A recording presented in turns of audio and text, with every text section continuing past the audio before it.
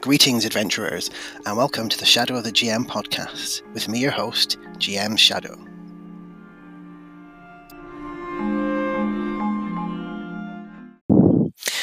Welcome to episode 15 of the Shadow of the GM podcast.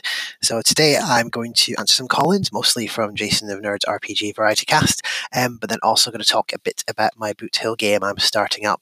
This kind of sprang again from the conversations Audio Dungeon, I think, with Jason around about running some Boot Hill, and he suggested second edition. So I'm just going to talk a bit about my prep and my thoughts on the system and sort of some plans around it and sort of additions I've made to the system from reading around. So without any further delay, let's go into the call-ins.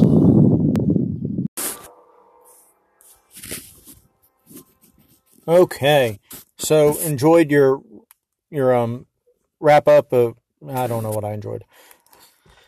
Can you tell I'm tired again? I just listened to your episode where you answered my question. Thank you very much. I really appreciate the answer to, my slight issue with Romance of Perilous Lands. Definitely willing to try it, give it a go. I can appreciate that answer. I don't know that I overly like the way you fixed that, but I need to try it. I won't condemn any game before I give it a shot. And I'm not going to condemn it over that anyway. So, as far as the one-shot second edition game, I really had a great time. Your son didn't ruin it at all. And it was great fun. I'm really looking forward to our next one, which will be 3.5. So, that's going to be a lot of fun, too. You did a great job. Don't feel bad about it. And I'll talk to you later. Jason there from Nerds RPG Variety Cast talking about the issue I'd raised and that we've all raised around the escalating difficulty numbers as you level up your Romance of the Perilous Land. And I agree, I'm not sure that's what I think is an ideal solution to that particular problem, whether we even consider it a problem as well. But I also agree that I want to try it out and play it, and even if I don't like it, it won't stop me playing the game. I can just tweak it. We could all just tweak it to how we want it to run. And I don't think it changes the main mechanics of the game. So yeah. So moving on from that now, we shall go on to Jason's next call-in. That's the reason why I go straight for the journalist one, the unified dice mechanic. All D20, all the time. You gotta know where there were problems where. See, you don't sound so bad sped up. Wow, you're dropping episodes quick, my friend. Great review of 3rd edition. And so when are we going to play? Let's set a date. Uh-oh. Maddie needs attention. Talk to you later. Hey, Barry, really enjoyed the 3E review. Obviously, that other one I sent to you was... I hadn't quite listened to it yet. I did listen to it a little sped up. You're not bad to listen to sped up. Uh-oh, Maddie's got more comments. The big thing I wanted to mention is, what's funny is when you do your what's best and what's worst of the system, I find myself nodding both times. So, but I'm really looking forward to playing although we're going to play 3.5, not 3. But I'm looking forward to playing, and yeah, so we'll talk to you later.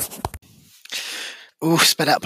We're lucky I didn't rip a hole in the space-time continuum as I've always threatened with doing that. I guess it depends how fast you can listen to. Let's head back home. No one would have bat an eyelid. Everyone would be able to manage it. But I know in some places, I think my accent is a bit quick for some people.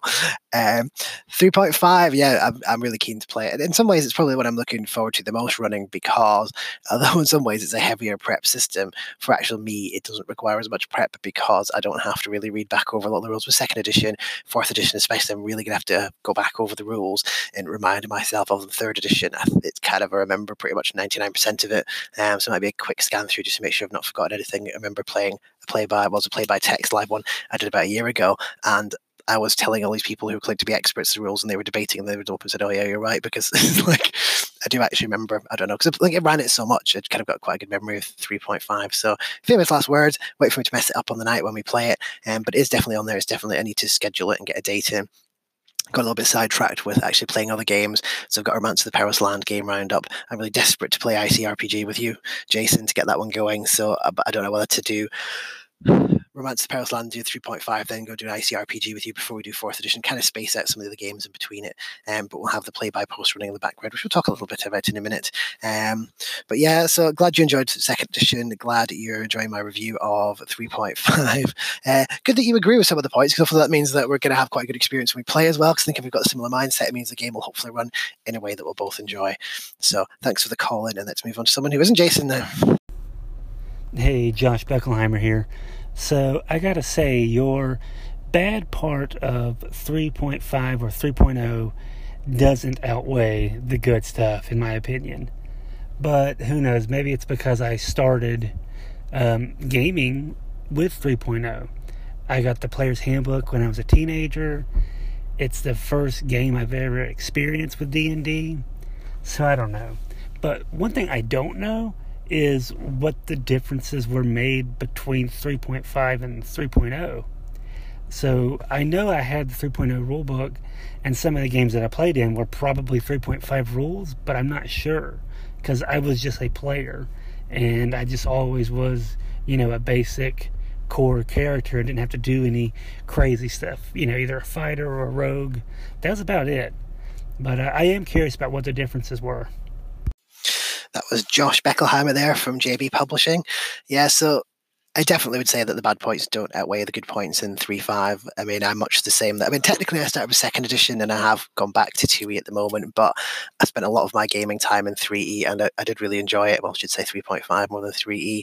And I don't think it's a bad system. I thought Pathfinder did some good stuff to kind of tweak a few little sort of iron off the few edges. There was definitely an iteration between 3 to 3.5 to Pathfinder of kind of, I guess, sort of taking some of the bumps out of it. But, no system is ever perfect. And I actually really like 3rd edition. The only issue I have sometimes with 3rd edition is the kind of players it attracts can kind of irritate me a little bit, whereas I find 2nd edition is not quite so bad for that. And even some of the early editions don't seem as bad for that. So, and I think I've talked about other podcasts. I won't go into a big rant about that. As for differences between 3rd and 3.5, I will have to go back and research because I think I played 3.5 such a lot more than 3rd edition.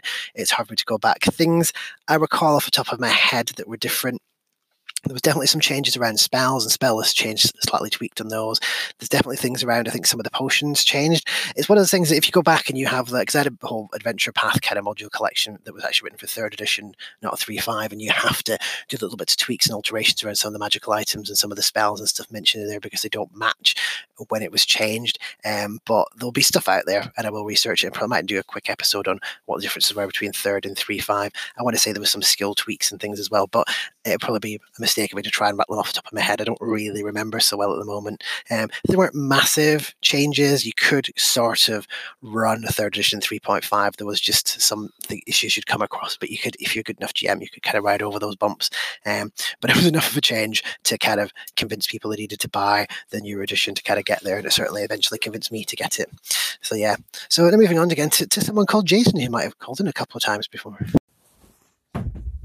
Hey, Barry, let me get through this Bushido game that I've got on the 9th. And maybe if you want... we need to schedule you and Dicey RPG first. But, maybe I can run a GURPS Dungeon Fantasy for you if you already have the stuff. I wouldn't buy the stuff if I were you if you don't already have it. Because we've got all these other games to play first. Because you're right, we've got this big list coming up. But I appreciate the thoughts. Take care. And I'm looking forward to our future games. We need to get on that Boot Hill thing, too. So let me know if I can help with that. Yeah, we still need to get the ICRPG scheduled up in amongst everything else. You did make me laugh. I was like, don't buy any game. Don't buy a game. Don't buy a game. That's like, I don't know, some sort of weird, I don't even know what that means. I don't understand. The words individually kind of make sense, but together I just don't get it. So try and stop me buying any games. I want to buy every single game out there, so it's very difficult to stop me doing them, much to my wife's delight, as you can imagine. I already have the PDFs for Dungeon Fantasy. I'm holding off buying any physical copies at the moment for kind of, I guess, the reasons you mentioned, until I've had a chance to play it.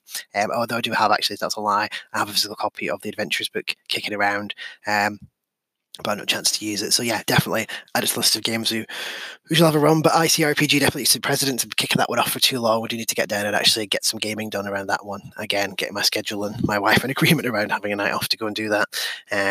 But thanks again. So yeah, add it to the list. I've talked about 5 games potentially now that we need to run. So we'll get there eventually. So we need to get the ICRPG out of the way and those D&D games out of the way. Then we can sort of focus on something else. But thanks again for the call-ins. And that's all of them for today. So quite a few, mostly from Jason, like I said. But, we'll have quite a good back and forth between me and Jason, a lot of gaming together. So there's no surprise. So now we move on to the main conversation, which is about Boot Hill. So to get on the main topic of today's episode, I may have, I don't know, violently, foolishly offered to run a play-by-post game on the Audio Dungeon, not on the Audio Dungeon itself, but I was on the Audio Dungeon and we agreed to do it. I'm already in a couple of games. I'm in a Josh Beckelheimer has a Black Cat game on which we're playing, so it's nice slow pace, which suits me at the moment with how hectic life is. Playing it in a Classic Traveller game, which Jason's also in, and Shandy Andy together with some of the others from the Audio Dungeon on there. So again, that's a play-by-post on Rollgate, which I'm kind of struggling a bit with Rollgate, to be honest. I'll talk a little bit about that in a second. But yeah, kind of still getting there. So it's a little bit faster paced. Shay's kind of not cracking the whip, but he's kind of keeping the pace moving a bit faster.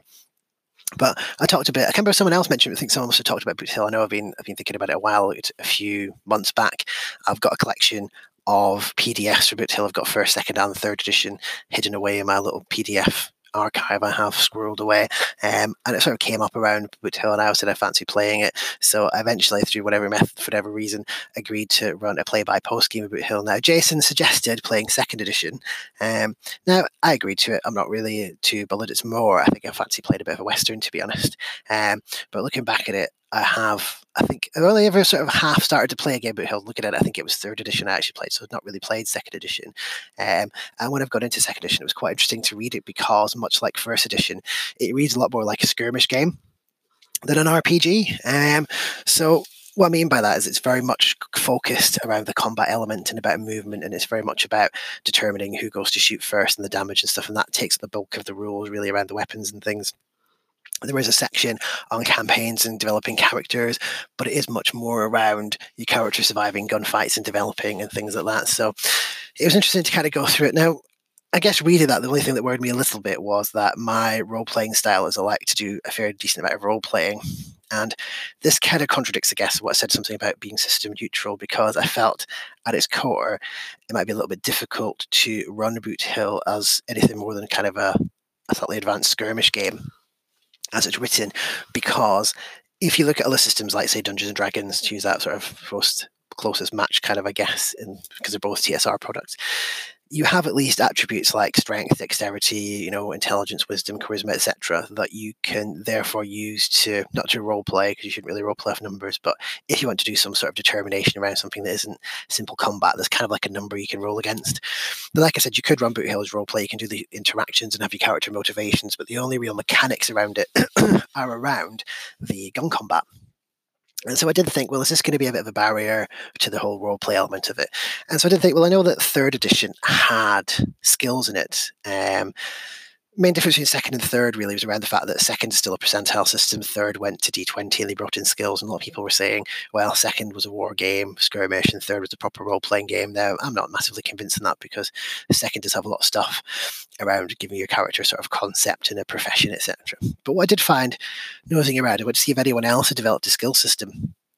And I found a collection of Dragon articles someone had pulled out where there's lots of optional rules in Dragon magazine. So between second and third, in Dragon magazine, they did put out things around working out your father's history, your family history, things like that. So different options for what your money begins with, sort of extra combat rules and things. But in there, they also had a skill system. Now, it's a very, I suspect to say, basic skill system. It's very much like the skill gives you a flat bonus or the ability to do something you wouldn't otherwise be able to do. And the second edition rules already have a gambling rating, which you can use for gambling. And again, there's a gambling skill that sort of affects it, and there's rules for tracking, and the tracking skill helps it. And there's a swimming skill, which means you can swim. I looked at it, I thought, that's probably all we need. I don't really want to change the rules away from rules as written too much, because, as I said, when I've not played a game before, I like to play it more rules as written. And I think as a compromise, that's what I'm going to go with. I'm going to go with the Dragon magazine thing around skills. And so, looking at the medium we're going to play it on, I was originally looking at Rollgate because that got suggested, but I don't really like the Rollgate interface. It's a bit clunky in the sense that it's quite good for doing you're talking character and you can describe things, etc. You can build a character sheet on it fairly easily, but there's an app on your phone that also just open a browser in your phone, which then opens about 20 browsers, because every time you go to open a new one, it doesn't feel back to one you've already got open, and it's a bit of a pain in the backside when I've been using it. So I've actually gone back to Roll20 of all places, because although it's a virtual tabletop, there is now an app where you can access the chat, like the sort of screen chat thing. So you can do inline rolls, and you can also do descriptive text and whispering and all that kind of stuff. And I think the map functionality, although it's difficult to see on a phone with the app, is useful on a desktop, because it means if we get into complicated combat, I can at least put figures down and people can see where people are if that's causing problems. I know sometimes if it's getting quite crunchy, some people might get a bit confused as to where people are standing, etc. It might be quite good if there's a visual aid. So I'm thinking about going down that line. As I said, I've already got some PDFs, so I've got some maps as well that, online, so people have created some free resources for the old Boot Hill maps and stuff. So I've pinched a couple of those to put on there. So we're looking forward to it. So far, I've got Jason from Nerds RPG Variety Cast and Shandy Andy from Unguarded Treasure are sort of on the Roll20 one. And a few of the people who are kicking around in the Rollgate, they've not come across, so I'm going to re-advertise again. And if you listen to this podcast, if you've got any interest in playing it and want to play a Boot Hill play-by-post, let me know. If you go on the Roll20, I have actually put up a series of journal entries, which are sort of like handouts, but they actually tell you how to do the character generation. You can actually roll up characters without even having to speak to me, and it sort of talks you through the process. So yeah, that's kind of my prep so far. I've sort of, like I said, I've pulled in mostly from bits from the Dragon Magazine articles, but I'm going to stick mostly to the core rulebook, and I'm kind of looking forward to it. So I'm going to take a published adventure and probably tweak it a bit. I just like tweaking them a bit just in case A, anyone else has read it, and B, because there's some things that I don't especially necessarily like, but it was quite good having that. It made me laugh when I looked at the adventure by who wrote it. I don't want to say in case anyone works out which adventure is, but it's two quite big names from D&D history that have actually written this module for Boot Hill. So yeah, getting quite excited about it, looking forward to it, and we'll have to wait and see how it goes. Enjoying the kind of idea of a percentile system. I've even, because I'm a pro account on Roll20, I've created a character sheet for which is hopefully going to streamline things.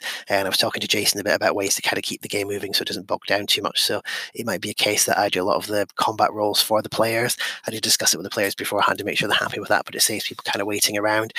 There are rules in the advanced Boot Hill rules for simultaneous movement and action orders. So basically people would submit orders and then you move around. So again, it's from that skirmish point of view as a referee. And I think I might use that for the setting, because if it's play by post, it would be easier if people just say what the movement is, then that happens, then what the shooting is based on where people are now standing, and then we resolve it that way. Because I think otherwise waiting for that sort of turn order, maybe people to log in and roll might slow it down a little bit, whereas we want the combat to move a bit faster.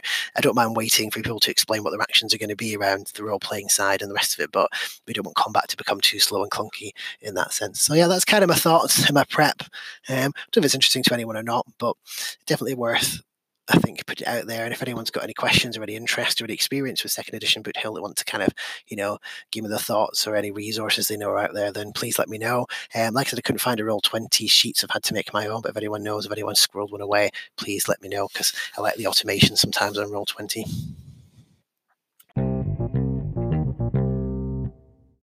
That's it for episode 15. I might try and get another this week. Jason mentioned earlier about sort of churning out podcasts. I did 2 in a row, so 2 days in a row last week, and then left about, a 5-day gap in between.